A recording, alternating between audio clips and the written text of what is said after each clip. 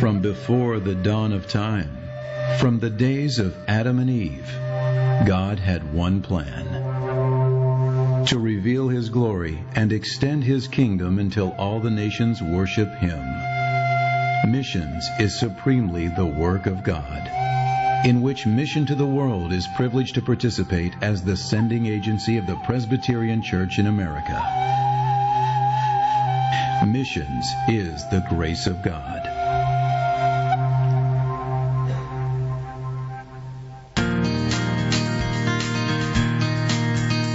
From the Scriptures, we know that God's plan of evangelism is more than the salvation of individuals. God's plan is to enfold His children into a community built on a foundation of grace. That community is the church, a church whose people desire to bring praise and worship to the triune God.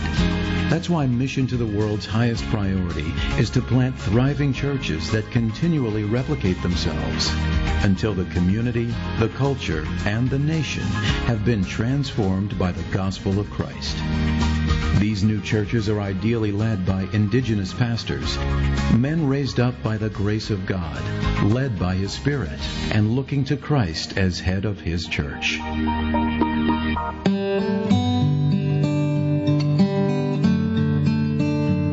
Mission to the World sends missionaries to more than 50 countries.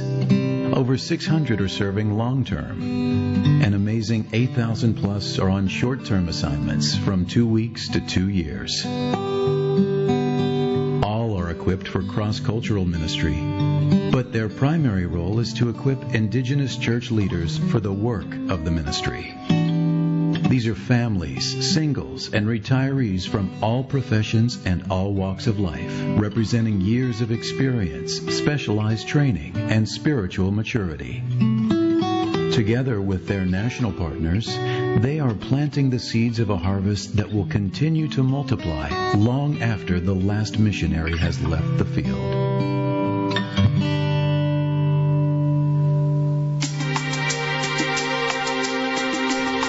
The gospel of Christ is expressed in the word of Christ, but it's also expressed in the deeds of Christ, the man of compassion who went about doing good. Word and deed. Each is incomplete apart from the other. Our church planting teams take seriously the ministry of the whole gospel. MTW's Street Child Ministry reaches out to some of the 150 million street children in poor countries, offering a home, schooling, and a spiritual family. Our short-term medical teams bring the gospel many times to areas of the world where it is not welcome unless borne on wings of compassion. MTW's disaster response teams deliver food and clothing, emergency medical treatment, counseling, and even construction workers to people in crisis. Word and deed. The grace of the gospel of grace. Church planting movements. Equipped leaders. The gospel in word and deed. This is Mission to the World.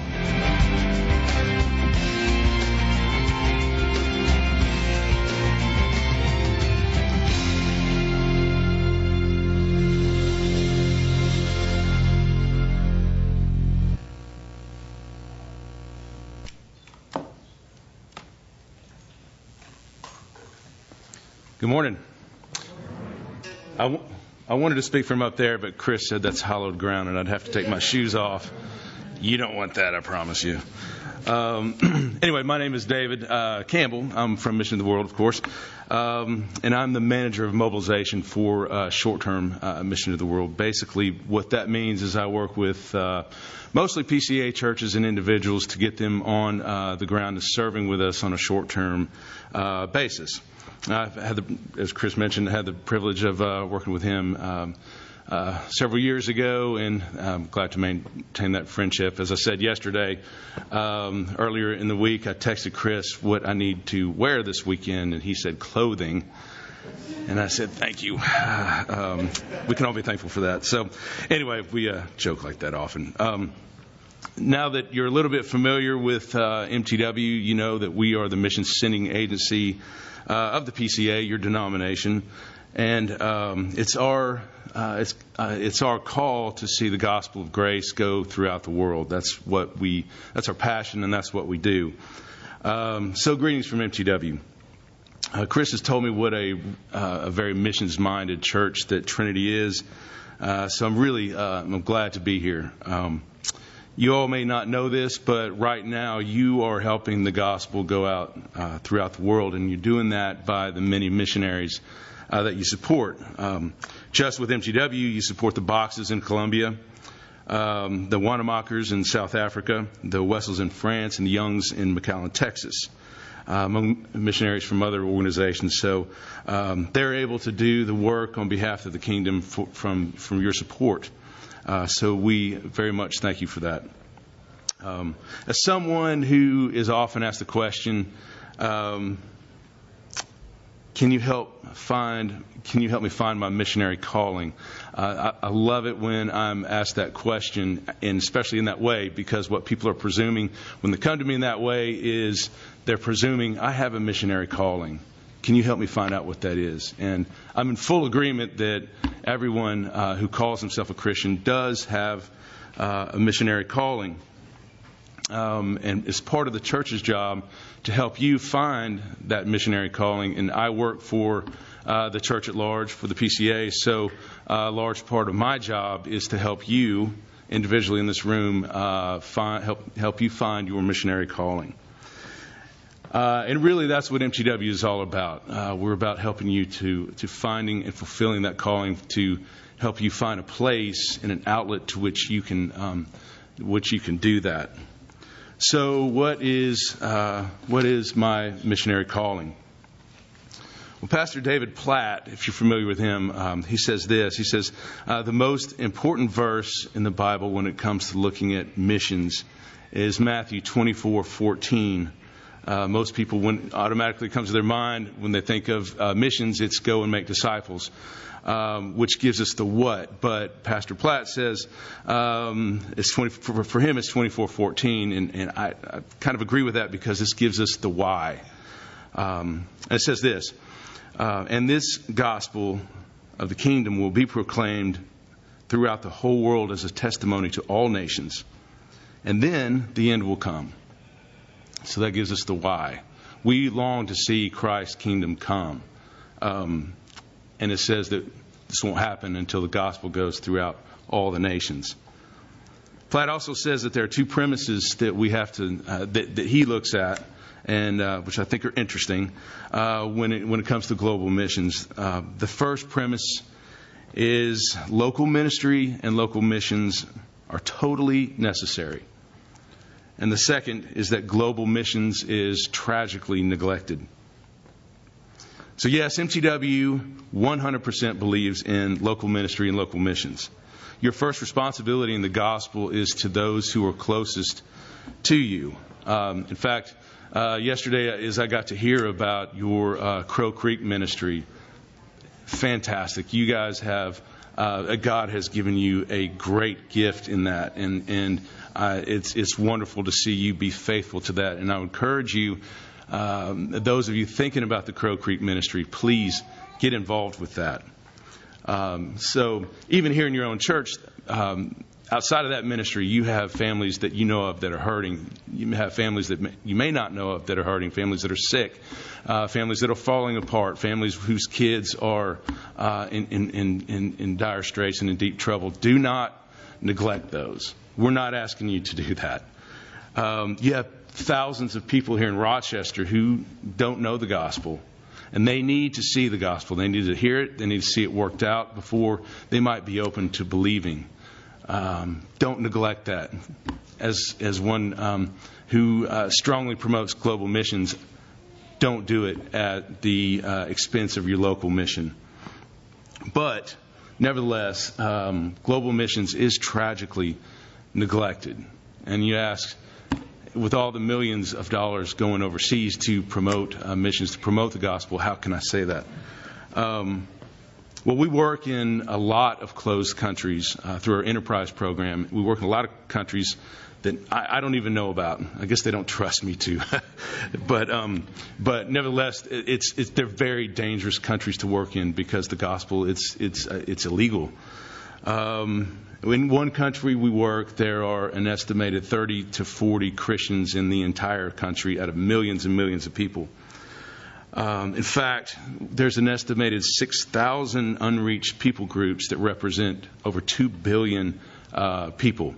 Now, an unreached people group is a group that the gospel is simply not available to. There's no physical manifestation of the gospel. They have no access to other Christians, to biblical teaching, to the Bible itself. That's an unreached people group. So let's go back to Matthew 24:14. And this gospel of the kingdom will be proclaimed throughout the whole world as a testimony to all nations, and then the end will come. So I would say with 6,000 unreached people groups representing over 2 billion people that we still have a lot of work to do. And to this predicament, George Ladd says this. He says, God alone knows the definitions of terms, talking about unreached people groups. I cannot precisely define who all the nations are, but I do not need to know. I need know only one thing. Christ has not yet returned, and therefore the task is not yet done. When it is done, Christ will come. Our responsibility is not to insist in defining the terms. Our responsibility is to complete the task. So long as Christ has not returned, our work is not yet done. So let us get busy and complete our mission. So, what is our responsibility in seeing the gospel go throughout all the nations? Now, as I see it, I think there are 3 ways that we can practically participate. We can pray, and we can give, and we can go. And it's my job, my specialty, to see people go. So that's where I'll concentrate the rest of this talk. A little personal testimony. I have a master's in business administration from Baylor University. Graduated in 93, and from the time that I graduated, I had one mindset, and that was to go and be successful. I wanted to start my own business. I wanted to make a lot of money. I wanted to retire by the time I'm 40. Of course, that didn't happen. But praise God, that didn't happen. I was out for myself. I wanted to be successful in the world's eyes, and those that knew me most, knew me best, knew that my troubled heart just reflected that, because that's not who God created me to be. Well, by God's grace, He intervened, and I went on a short-term mission trip to Peru. And while I was there, I was introduced to one of the world's great injustices that they spoke about briefly on the video, and that's the plight of the street children worldwide. An estimated, 1.8 million kids live on the streets around the world. We went to Lima, and in Lima alone, there are 300,000 kids that live on the street, mostly boys. And they live horrible existences. In fact, what they do is they sniff glue until they can't remember their own lives. They call it erasing themselves. It's a very tragic thing that happens in our world. So when I returned from Peru, I was a changed person. I just couldn't, in good conscience, go back to the pursuits that I was going after before. So the Lord did something in my heart that really changed me, and it led me to come to work for MTW. A couple of years later, it led me to go to Covenant Seminary for 4 years, and it's led me here today to give you this message. So, and another thing, my wife was on that trip.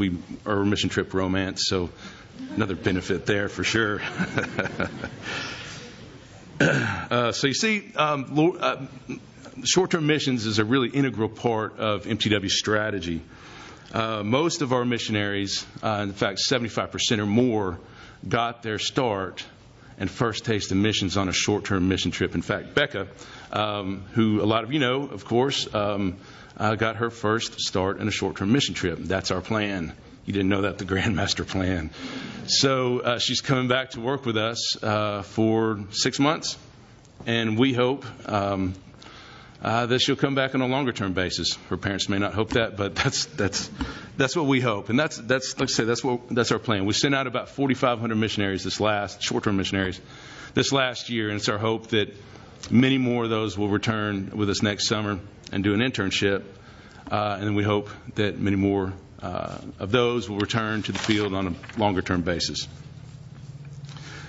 So if you feel that the Lord is calling you or might be calling you to a foreign mission field on a long-term basis, then I would say take a short-term mission trip and explore that.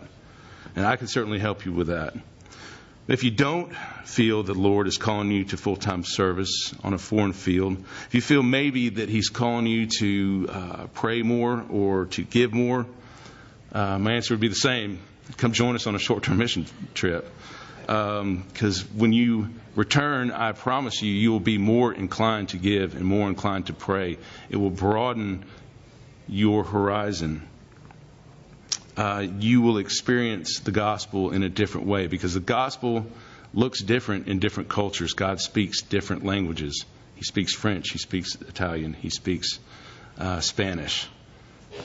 And the way the gospel works out in different cultures looks far different than it does here in our own setting. And I had a really great picture of this several months ago. And I'll close with this story, but I have to give a little bit of background. So bear with me. Most Americans know exactly what happened on December 7th, 1941, Pearl Harbor. But what most of us don't know is that Japan attacked a large American naval base called Corregidor Island in the Philippines at the very same time that they attacked Pearl Harbor. And they destroyed Corregidor Island and took tens of thousands of prisoners, both American POWs and Filipino POWs. And that's where the Bataan Death March started. It's also where that's also the battle that caused MacArthur to retreat, saying, I shall return. Well, on October 20th, several years later, in 1944, General MacArthur fulfilled his promise of returning to the Philippines, and he did that at Leyte Island in one of the most bloody battles of the entire World War II. In fact, the Allies lost over 15,000 men in that one battle, and Japan lost over 40,000 in that one battle. So we can only imagine the hatred between the Filipino and Americans and for the Japanese and vice versa. In fact, even as late as the 1980s, Japanese people living in the Philippines would change their names to be less Japanese. So last year, we'll flash forward to 2013, November 8th. If you all remember, the largest hurricane, typhoon ever recorded hit Leyte Island, hit the Philippines right at Leyte Island, right where MacArthur returned to the Philippines. I went to Leyte several short months after the hurricane hit, and it was one of the toughest trips that I've been on. One great ministry that we have that they mentioned in the video is our global disaster response. It's a week-long training that we do every twice a year. And when you go through that, you're then eligible to go and serve in a disaster capacity. And we kind of call ourselves the Navy SEALs in Mission to the World, because our training is a whole lot harder than the SEAL. Not really. But I went with an advanced team. There were 4 of us, and we joined up with another group from Japan, and there are 25 of us total, half Japanese, half Filipino, and we went to Tacloban City, and right there in Leyte Island.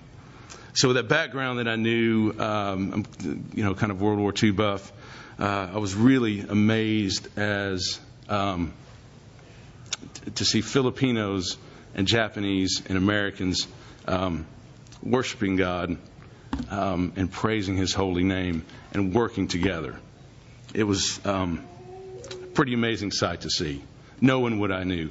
And my thoughts were, wow, if we had told our grandparents 70 years ago that Filipino, Japanese, and Americans would be worshiping God 2 miles from where MacArthur returned, where over 60,000 men died, they wouldn't have believed it. So what a testament to God's grace that I was able to witness. And where else could I have witnessed that? It couldn't have been in Atlanta, Georgia, or in Chattanooga, Tennessee, where I'm from. It couldn't have been in Rochester. So my encouragement to you is go on a short-term mission trip. I promise you it will change your life. And my prayer is that you would diligently seek out your missionary calling, to pray, to give, and to go. And to quote John Piper, you have 3 choices. Either go, you send, or you disobey. So my advice is, go see the Lord work in a different culture. Go on a short-term mission team. If you're young and single, go. If you're old and married, go. If you're old and single, go. If you're a doctor, a lawyer, a painter, whatever, God can use your gifts on the foreign mission field. I've seen it time and time again. In fact, one of our best church planters doesn't have a college education. And we have seen him work with indigenous Mexicans, and they have planted 3 or 4 churches. And what did he do? He just gave his all to the Lord, and God is really blessing that. So that's a larger message that we're trying to give out from MTW, is that you don't have to have special gifts. You really don't. I've seen it time and time again. I meet people all the time who I think, wow, they don't really have any special gifts, but God is using them in amazing ways. So, again, I would implore you and ask you to come join us or another missionary organization and go. If you haven't been, again, to go work in the Crow Creek, I would say go. There's lives being changed there. And that is all. So if you have questions, I'll take them now. Yes? Do you have particular trips and missions that you plan and then recruit people to populate those trips, or do you wait, or do you work for the group first and then develop something? We do it in several different ways. We have churches that will call... David, could you please, we're recording this, so if you could please repeat the question. Oh, yes. Thank you. The question was, I'm really bad at repeating people. Do you plan the trips first and then find people, or do you find people? What comes first, the chicken or the egg? Or do we plan trips that we try to find people for, or do people call us and we find trips for them? And the answer is both. We have many churches that call in and say, we're looking to start a new ministry and get really involved in the foreign mission field. Can you help us? And I say, absolutely, I can. Then we have our missionaries and national church partners that desperately need people to come help and put on VBS, do construction projects, do evangelism. So we're kind of a middleman for that. We match people with their gifts and get them through the field and the way they can best serve.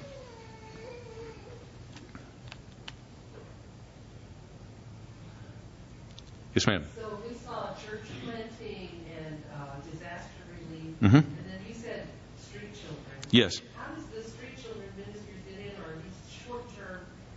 The short-term are plugged into church planting, or to how does a short-term mission Work with street kids. Is it mostly with church planting? Right. Most everything that we do, we try to connect with a local church, preferably a church partner, a national missionary, or a missionary or a national partner. And that's a high priority when we look at new projects, is how is this going to further the work of the church. Sometimes that's not possible, but in the case of street children, we work with a group called Scripture Union. They're not a church, but they have many street child homes in Peru. We work with a lot of different a lot of different orphanages. We've actually started many orphanages, especially in the Philippines. We have 3 or 4, we call them lighthouses, where we take children in and grow them up. We do, that brings up a point. We do have a child sponsorship program that if you're interested in, it's much like Compassion International. Not to take away from Compassion International at all, they do fantastic work, but we do the same thing, and we guarantee that your money, that the kids that you support are taught the gospel and grown up in, and we're faithful to the gospel in that.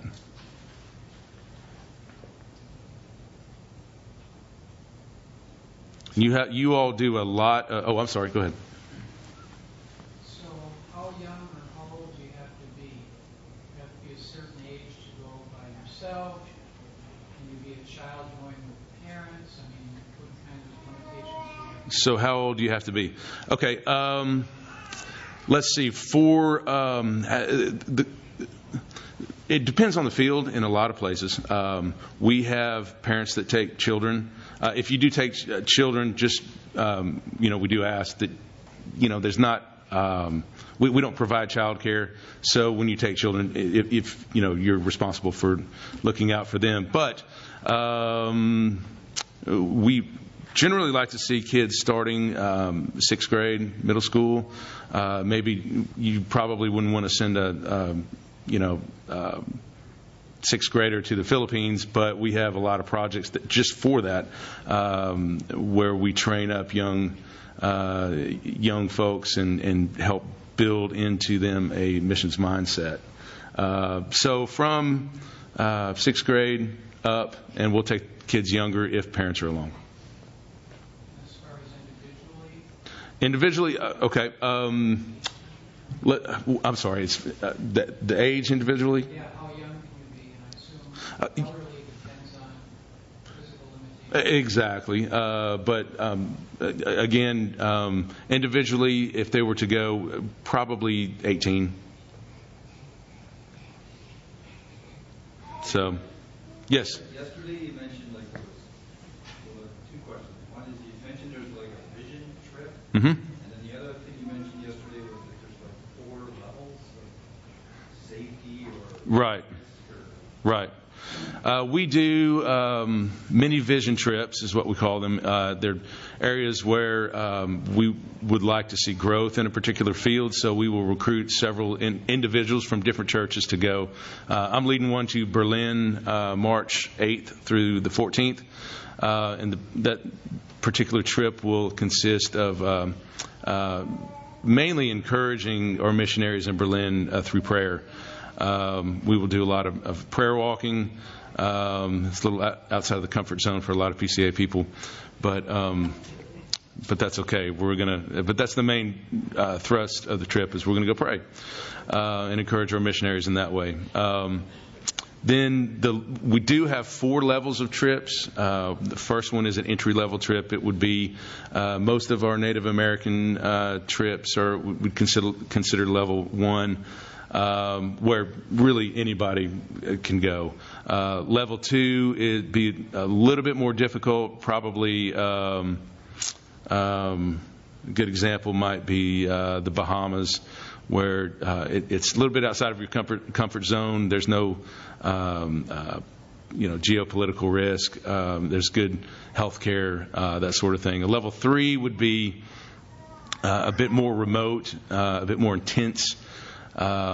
Still probably not too dangerous. but you might be a little more remote from medical facilities. Level 4, would be an area where you would want to have a lot of experience before you go. Most of our medical trips would be level 4 trips.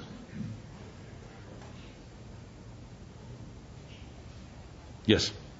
Is there any way that people can find out about what missionaries are doing in closed countries, or the things that are a little more secretive, I guess? That's really, really difficult. Question, sir? Oh, I'm sorry. She asked about what if she can find out about what is going on in our closed countries, countries where the gospel is illegal.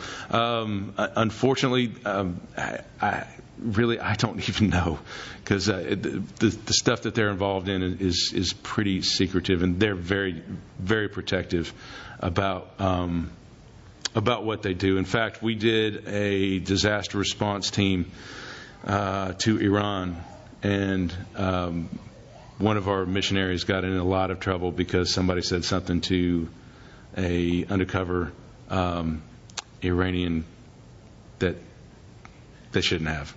So so they're very careful and protective of that. I'll check that out when I get back and see what resources there are that we can David, get one to. thing on that to answer your question, Ruthie, is that Stephanie and I have supported missionaries that are in closed countries. Mm-hmm. And when we've done that, we get a newsletter from that missionary that doesn't give lots and lots of detail. Right. But gives more information than we could get on the website, something like that. So that's one way, I think, if you have a particular place in mind or a person in mind that you want to support, I think you'll get more information from them, even if you're just on their prayer list, not necessarily financially, but even if you're just on their prayer support list. That's a good point. They can give out more specific information that way because of the way that they do their prayers. Okay. Yes. I've heard of controversy that going on short-term missions trips is a burden to full-time mission workers. I am so glad you're asking this question. So the question is short-term teams a burden on the mission, on the mission on the ground and on the missionary in particular? And I would say, again, that depends. Some people make it sound like that's 100% across the board, and I would say that's just not true. Our philosophy is we are field driven. We don't send mission teams where they're not wanted. So I can say 100% across the board with what we do. We are asked for teams.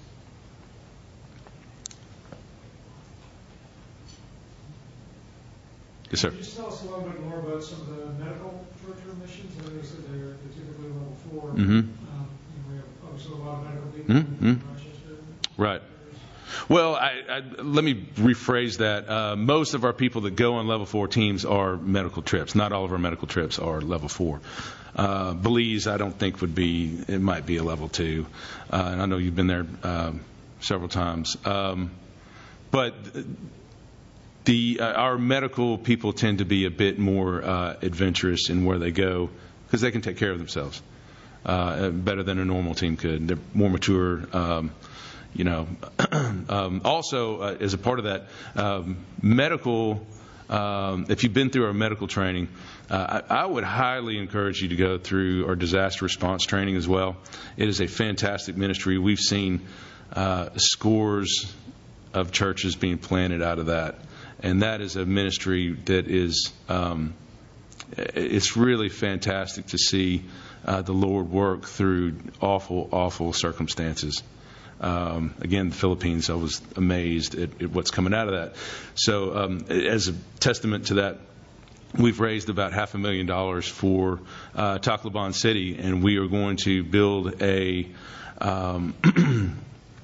hurricane-proof structure for the community that will be a safe house that will also double as a church, and we've also have a church planter that's going to come in and begin planting churches amongst all the people that were affected by the hurricane. That's the kind of things that we do. We took a very long-term approach on disasters and want to stay in there and see see churches planted and people really being helped. Yes. When there's disasters around the world, sometimes there's critique again that there's so many in the kitchen, I guess. How does this organization with disaster relief work with other international organizations? Do we work with other Yeah. Okay. The question is, correct me if I'm wrong, do we work with other national organizations in disaster response crises? Yes. One of the first things we'll do is we'll go in and talk to the United Nations people, get the lay of the land. We are not first responders. We're second responders. So we'll go in. We won't be in the first. Typically, we won't be there in the first week or two. We'll come after that and do the follow up when things are settled a little bit. But we work with Samaritan's Purse quite a bit. And what you see on the ground on a disaster situation is typically the UN will take control, but they don't have all the resources to do everything, so they'll assign you certain areas. Okay, you take this area and you do all the medical relief work in that area. So there's much collaboration because no one can do it all. Yes, sir. I know you talked about going places where you've been asked, but how do you kind of fight the resentment that comes with like a seagull effect of having a short-term mission? How do we fight the what? The seagull effect that some people talk about, where you just come in and you do something for a little while. Oh, I see. The seagull effect. Parachute missionaries. Yeah. Okay. Well, again, our top priority is to bring glory to the local church and support the local church. That's what we do. So, so that's my short answer is that we make sure that there's a long-term presence on the ground that we can get involved with. We don't want to go in, try to make 100 converts and then take off out the door and leave them to themselves. We never do that. What is the seagull effect or parachute? Pick up a book called When Helping Hurts, and they also wrote a sequel to that called Helping Without Hurting. I've not read the second one yet. I need to. It's on my list, but I tend to be lazy at reading sometimes. But one of the biggest complaints about lots of American missionaries is that it's what do they call it? It's more touristy than it is actual missions. That they'll go in and put on a big show and leave and feel very good about themselves, but in the end, what have they done? That's what we avoid. That's what we very much we strongly discourage that and do not do that. So, yeah. Let me. I thought of a couple things as you were talking, David. That one, Ian, with your question about opportunities, and then the question I think Dave you were asking about. I never did catch what he said. Was it what? Seagull. Seagull. Oh, so like I got you. So like the seagull floating in, and I got you. Okay. I think one of the things that I've heard David say before. So you correct me if this is wrong, but it's always connected to the church planting work that's happening there. So short-term teams are coming and filling in and connecting with the work that's going to be going on for years and decades ahead. And so if there are 100 converts, Lord willing, for God's glory, then you're connecting them to the local body that's staying there. The nationals, the other career missionaries that are there. And then, Ian, the other thing I wanted to mention, too, just to help David, too, is he's got a table in the back with some literature, but also on the MTW website, they have a list of all of the opportunities, medical and otherwise, places, the levels, 1, 2, 3, 4, general costs, activities, all that kind of stuff. So I know you've got hard copies back there at the table, so you can grab those before you leave today. But also on the website, I think you can access all of that, right? And they change quite a bit, so that's why we don't really. It's all web-based driven, so we can, so stuff doesn't get out of date. So that's a good place to. And one of the things we talked about at lunch yesterday, that I'll just close with this, is that it could be that somebody has an interest in going but doesn't know where to go or what to do. They can help. Mm-hmm. It also could be that somebody has an idea of where they want to go, but they don't know how to get there in terms of the trip itself, or they can help. Or it could be that someone has a passion to do something, medically, relief work, street child, but doesn't have an interest or idea of where to go or how to get there, they can help. So I think there's a lot of flexibility in terms of those kind of things. But the website's a good place to go to get that information. David's going to stick around for a little bit after the second service, and a little bit in between now and when the second service starts. So if you have more questions for him, you can grab him. I'm going to have him have you go out after I pray. You can have him go out in the hallway and by the table, and you can talk to him there. Let me close us in prayer, and then we'll transition to the second service. So if you're staying, I encourage you to find a good seat. There'll be plenty available for you. If you've already been here for the first service and you're transitioning out, I'd encourage you to fellowship, but let's do it out in the hallway so we can transition well for our second service. So let's pray together. God, we thank you so much that you are at work, and that you are at work around the world and here in our country, and we are privileged to be able to participate in various ways as you enable us. Thank you for giving us just a greater awareness of how you're at work, ways that we might be able to participate and plug in. And I pray that you would help us over the course of this month, as we've heard wonderful stories of how you've been at work in people's lives within our church. People that are going in the future. We pray that you would continue to strengthen our understanding of you as a global God, as well as how we can participate. I thank you for David being here. Thank you for how you have equipped him and given him the opportunity of serving you at MTW. I pray that you would help each of us to see how we can be involved with praying and sending others and going ourselves. We pray this in Jesus' name. Amen.